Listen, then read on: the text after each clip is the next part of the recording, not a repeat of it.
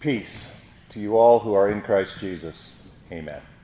The text we'll direct our attention to this morning is found in Luke chapter 17, verses 11 and following.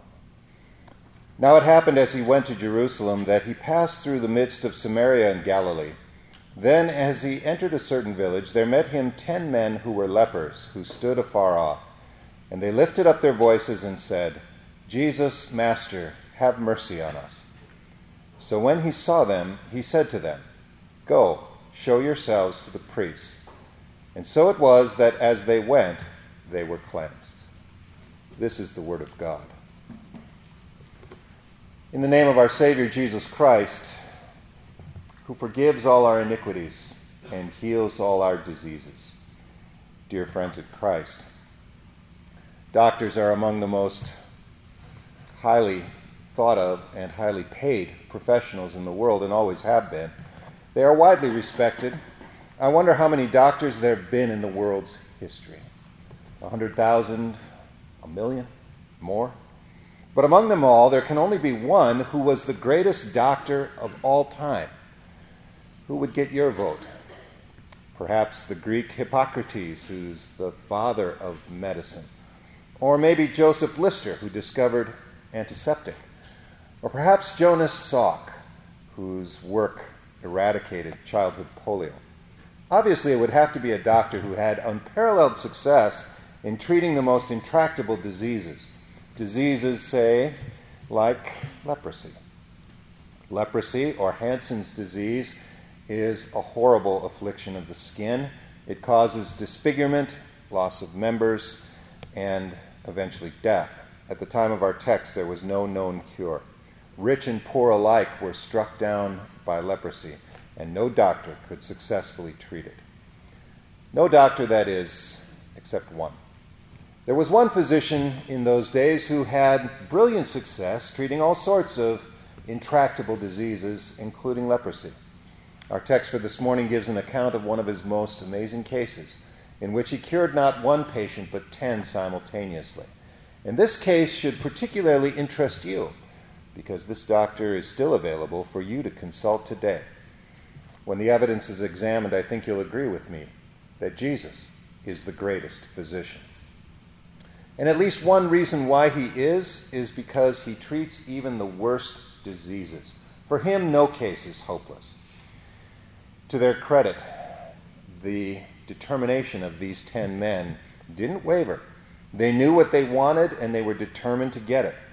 And they'd come to the right person, the greatest physician. They were appealing to the only doctor, in fact, who had any chance of helping them. And they lifted up their voices and said, "Jesus, Master, have mercy on us." Notice that they didn't ask Jesus to heal their leprosy. They didn't even ask him to come closer. They simply stood at a distance humbly and begged for his mercy. The Master would know what to do. There will always be people who, when diagnosed with a terminal illness, will deny it. It's rather sad. Run around to various doctors, hoping against hope that they'll find one who will tell them that they're not going to die.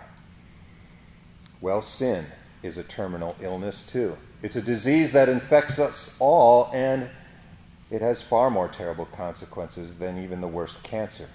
Scripture says that the wages of sin is death.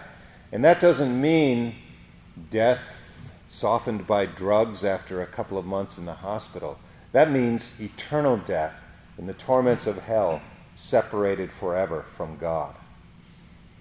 Now, if you don't like that diagnosis, you can run around and get second and third opinions.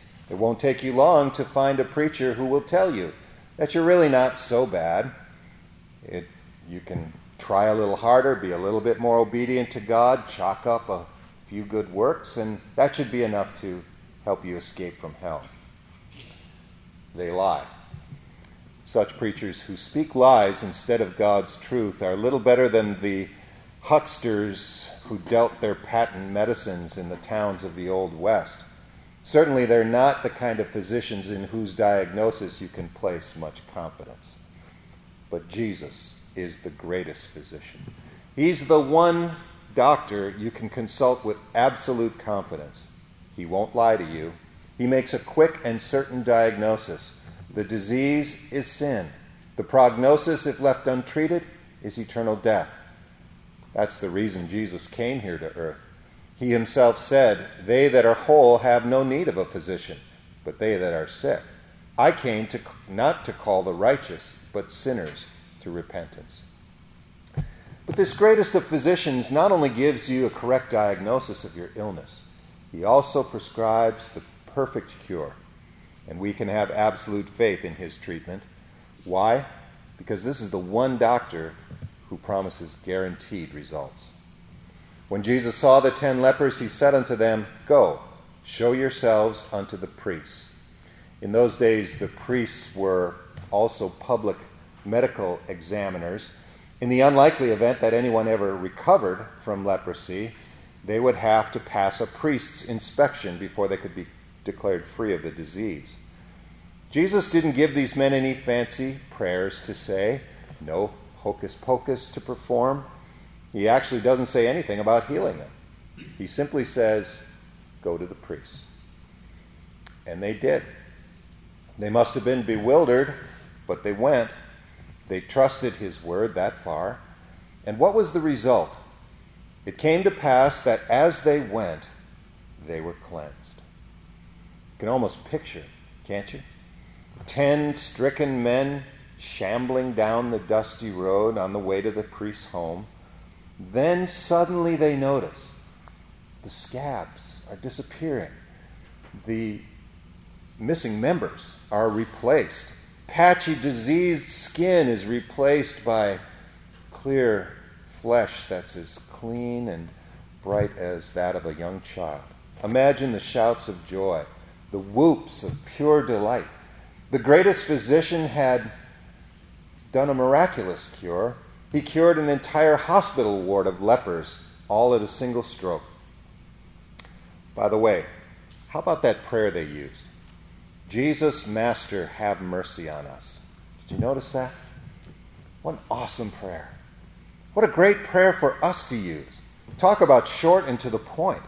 It doesn't tell the Lord what to do or when to do it. It simply places all your needs, all your diseases, all your afflictions into the hands of your Savior and trust his love to deal with them in the best way. You can use it when you're depressed or anxious. "Jesus, Master, have mercy on me." If you're a newcomer at IOC, you can use it when you're feeling lonely and disoriented. "Jesus, Master, have mercy on me."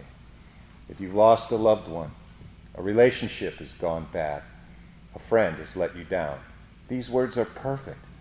"Jesus, Master, have mercy on me." It's a prayer that covers everything and a prayer that always gets results. By far the greatest results of the great physician's treatment, however, are its effects on the disease of sin. Those 10 men must have had their doubts about whether Jesus really could cure leprosy with a few simple words. And we often have our doubts too, don't we? Can Jesus really cure my sin? Can his forgiveness really apply to me with those things that I've done? And yet, this account gives us confidence. Today, Christ tells us to put aside our doubts.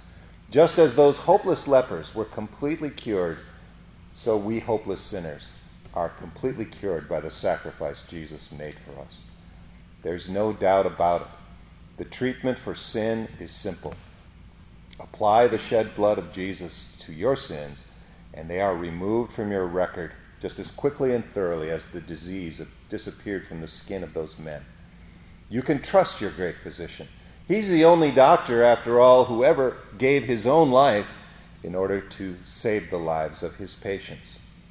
When Jesus gave up the ghost on the cross that dark Good Friday afternoon, your sin was cured once and for all.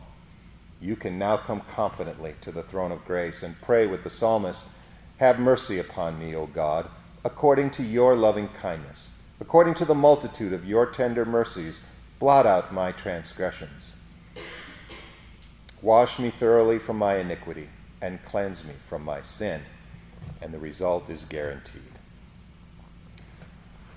I'm sorry to have to tell you this, but your case is hopeless. Let's give thanks this morning, you and I, that we will never hear those words from the lips of our great physician, Jesus Christ. He treats the worst diseases, and he gives guaranteed results.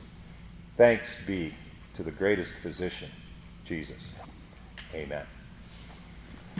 We'll conclude this morning with hymn number 521, stanzas 3 and 4.